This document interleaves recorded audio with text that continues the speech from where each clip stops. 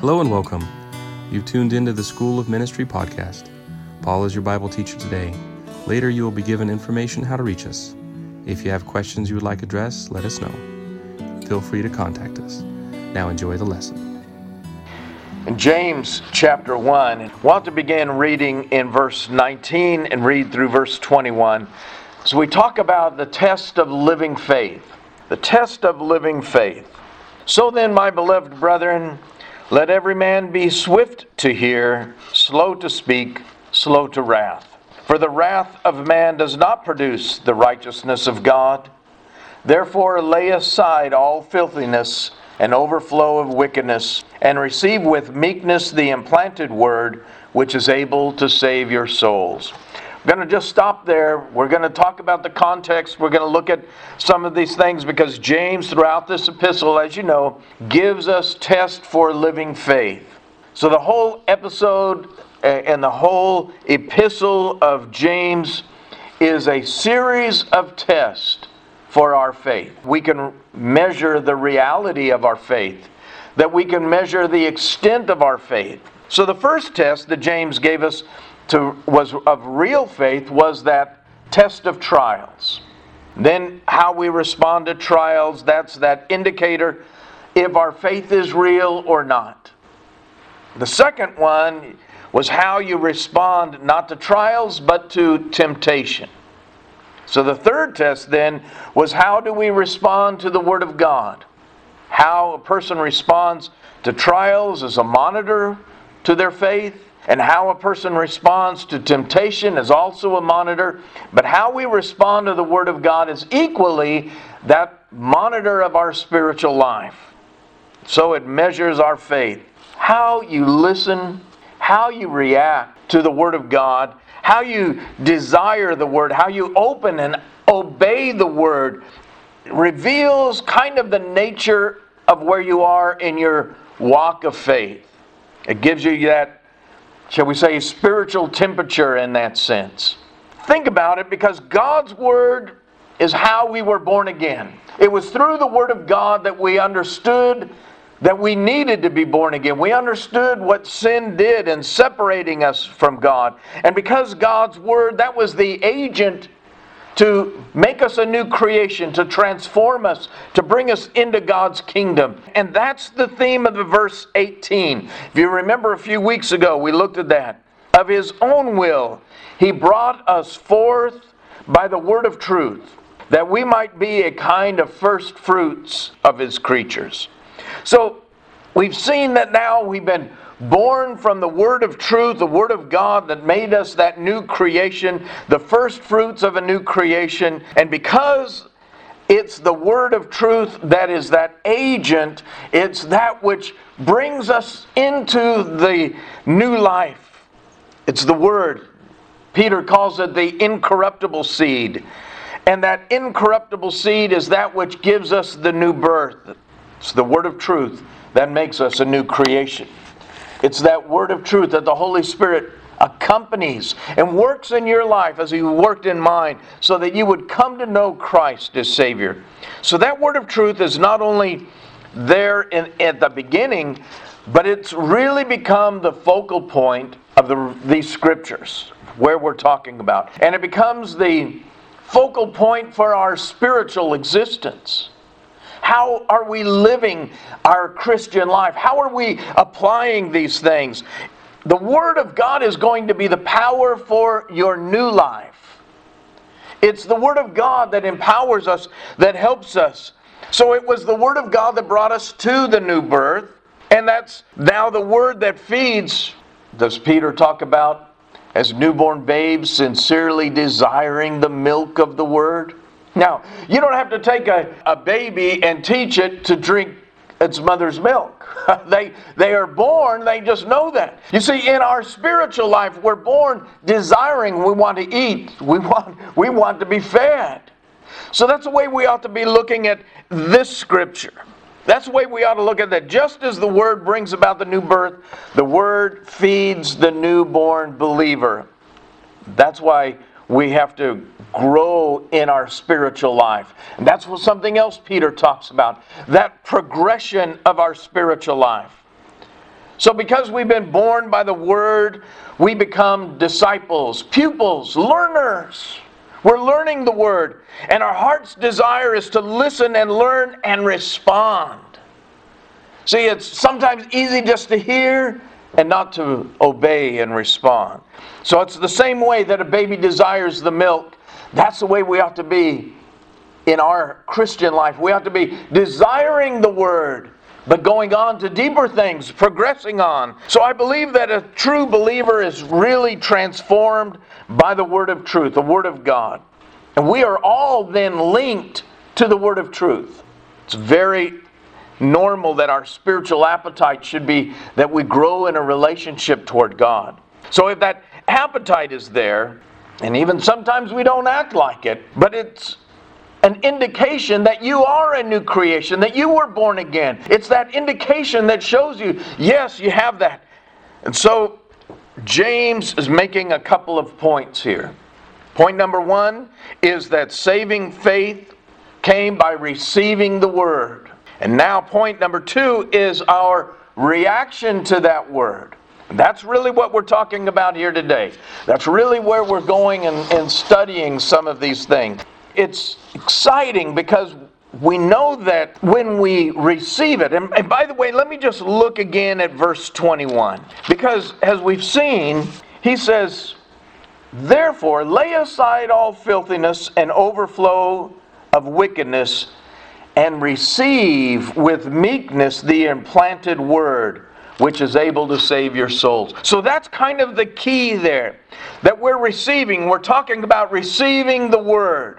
So if you're a true believer, there's a receiver. I don't know about electronics of this day and age, but I remember back teenager, we had turntables. I'm just shocked because I went into a store and there's a whole bunch of vinyl records again. They're selling vinyl records and turntables once again. But we had receivers. They weren't so electronically monitored like the ones today where they just pick up the signal. You had to dial it in. You had to dial it to get the best, hit that frequency just right. You had to dial in so that you've got it. And in our spiritual life, it's like that receiver that we're dialing in and we're listening to God's message. There was an old song, old gospel song called "Turn Your Radio On." Turn your radio on. Well, glad some of you remember that. And that's kind of what James is talking about here. That we're tuning in, we're listening, and that message comes through because we've set our spiritual dial. You want that message, you desire it, you want to obey God. Sometimes when we disobey and we're caught up in a terrible vice and we're twisted, we're shredded up, we're all the deepest parts. And there's that battle, that warring that's going on within. And we've got to get back to listening to what God says and tune away from the things of this world. So true saving faith is marked by a desire for a proper reception of the Word. In Mark chapter 4, verse 24, Jesus said, "Take heed what you hear." Again in Luke 8 and 18, he said, "Take heed how you hear." So we've got to watch out what we hear and how we hear.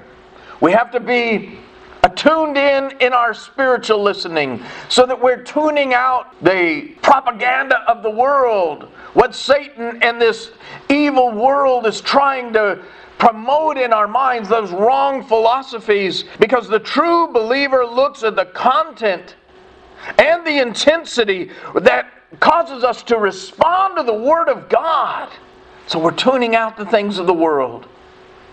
So you hear and you understand because your faith is real. You have a relationship with the living God. And in that connection, there's the flow of life, of God's love, of God's power working, and you're able to be responding because you've turned and you're receptive to the Word of God. So at the same time, we've got to grow. We have to cultivate that. And we cannot sit back because that does not happen automatically. It's not just something that's just going to just happen. We have to be feeding our spiritual lives. There's something you need to do.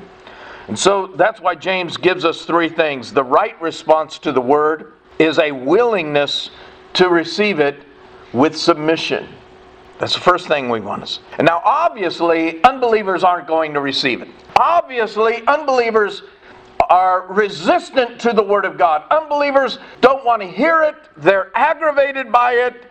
They maybe have that predisposition to go against the Word of God. If this is what God says, then this is the way I want to go. And so we understand that for sure they're not willing to submit to it. Then the unbelieving mind resists the truth, but just as typically true faith receives it, willingly receives it.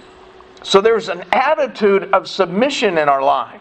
And that's why I want to go back and look at verse 19. That's where I want to spend most of our time today. I want us to see that right here in this, he says, so then, my beloved brethren. I just look at that a little bit because in verse 16, he said that again. He used that same term. Do not be deceived, my beloved brethren.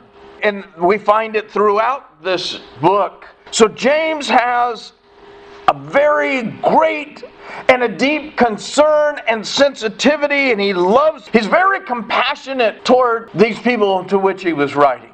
To those Jewish Christians that had been under so much persecution, under so much trouble. He shows a lot of love, and he's exhorting them, but he is very much to the point.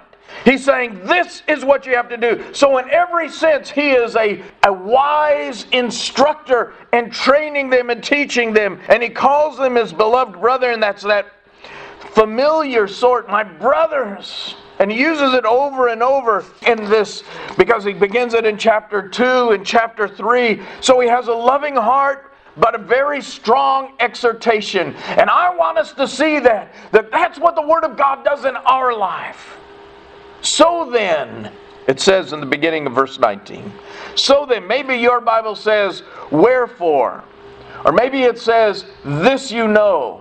I like the translation of this you know, my beloved brethren. And I tell you why. It makes sense to the context. Playing off of verse 18, of his own will he brought us forth by the word of truth, that we might be a kind of first fruits of his creatures. This you know, my beloved brethren, let every man be swift to hear. You see, it just follows because we know that because of our new birth.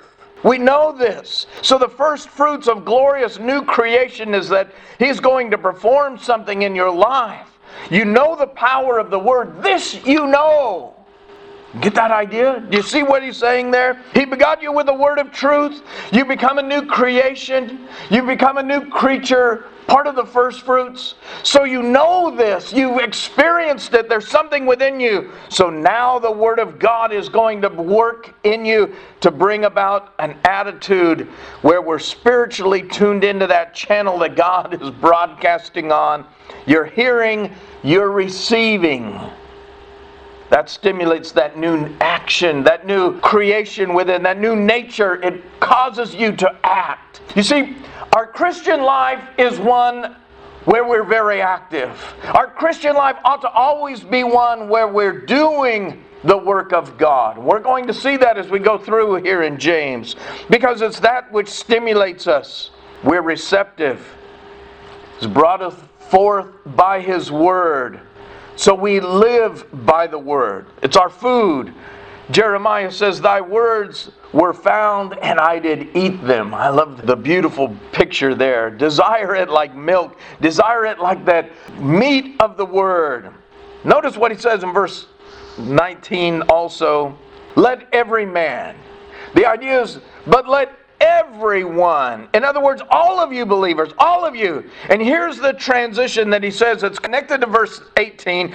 This you know. Then he says, but that's not enough. Let every one of you follow up on what you know. That's what he's telling us. You've got to follow up. There's something you need to know. There was power in the Word and salvation. So let's follow these imperatives. And what are the imperatives? He tells us, swift to hear, slow to speak, slow to wrath. He's telling us this is what you have to do. Let's look quickly at the first one. Quick to listen, swift to hear. What does that mean? Is he talking about just being a good listener, a good hearer? Is he saying that we need to be slow in speaking and we have to shut the mouth in order to hear? Or you need to be quiet, you need to be a patient listener? Is he saying what the proverb says over and over? And so many of the different proverbs, and the multitude of words there wanteth not sin, but he that refraineth his lips is wise. Or is he talking about he that keeps his mouth keeps his life, but he that opens wide his lips shall have destruction? Is that what he's talking about? Or there's so many more. He's referring to Proverbs 17:28. Even a fool, when he holds his speech, is counted wise. Is that what really this? What was the old saying? You're better off to keep your mouth shut and be thought a fool than to open your mouth and remove all doubt. He isn't saying that here in James. He's saying here, it's not the idea of learn to keep your mouth shut, not talk. He's taking us to help us understand that the Word of God is the theme. The Word of God is what is being mentioned here. Be quick to listen. Be swift to hear. Hear the Word of God. That's what the context is. We've got to know. Now, all of those things in Proverbs are absolutely true. But that's not what James is telling us. James here is saying, be ready to hear and be exhorted by the Word of God. Be ready to hear and be quick to hearing, as if maybe you're listening to a sermon, to a lesson, or some way in which the Scripture is being expounded upon. I believe that's what's really kind of being encompassed in all of this. That's what he's talking about. The idea is that we have an eagerness to grasp every opportunity to increase our knowing, our hearing of God's Word. That we have a hunger to hear it. We have a hunger to understand it. It means that we're pursuing every occasion to gain knowledge of our God and grow closer to Him and know His divine will. That is the mark of a believer. The mark of a believer is that we want to be closer to the Lord. And even though maybe we go astray, we fall, we fail, we've all been there. And maybe we are not as close to the Lord today as you've ever been. But you need to be continuing to get back to that place and move on in your relationship with the Lord Jesus Christ. So that's the idea where somebody has no desire to hear the Word of God. They have no desire to listen to the teachings of the Word of God, to hear the Word of God expounded, the Scriptures explained. Then we have to look at their life as a child of God. That's one of the fruits I think that we're going to see in the child of God's life. It's one of the marks of a true Christian. True believers run to hear the Word of God. They long to read the Word of God. They want to learn the Word of God. And when there are trials in the first part of this chapter that are difficult, that demand wisdom, that demand the strength from God, the Word provides those answers. Then, when we get into temptations that test our mind, test us to our very limits, we go to the Word of God. And it's through the power of the Word of God that we're able to resist temptations. Isn't that what Jesus did? When Satan came and tempted Him, He responded with the Word of God. The psalmist says, Thy Word have I hid in my heart, that I might not sin against Thee. So you see, the Word is the source.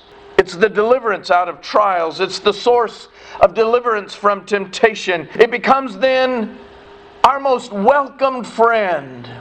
Have you thought of the Word of God as a welcomed friend? And beyond that, and not only does it deliver us from all of the problems, but it delivers us and it takes us, it engages us. It helps us in our living faith with God, our communion with God. If you're a believer, you want to communicate with God.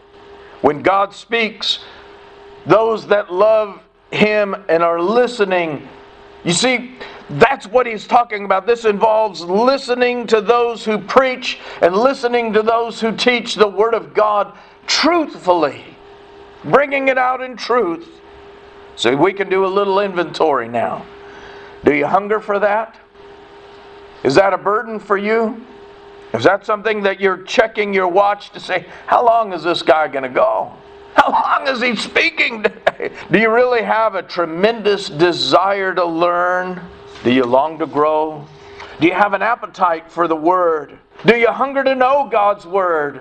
You know, in one of the hymns Charles Wesley wrote, he wrote so many, but he wrote this one, and it's very lesser known hymn. He says, when quiet in my room I sit, thy book be my companion still, my joy thy sayings to repeat, talk o'er the records of thy will, and search the oracles divine until every heartfelt word is mine. What a great desire. What a great desire to just want to know. There was another writer that said, we might wonder why the ever-practical James does not proceed to outline schemes for a daily Bible reading for us. For surely these are ways in which we offer a willing ear to the voice of God, but he does not help us in this way. Rather, he goes deeper, for there's little point in schemes and times if we do not have the right attentive spirit. Thank you for listening. We hope you've enjoyed the message. We trust you've been encouraged, challenged, or generally built up spiritually. If this lesson has sparked questions on this or other topics, please see our contact information in the description or email us at sclofministry@gmail.com. We look forward to hearing from you.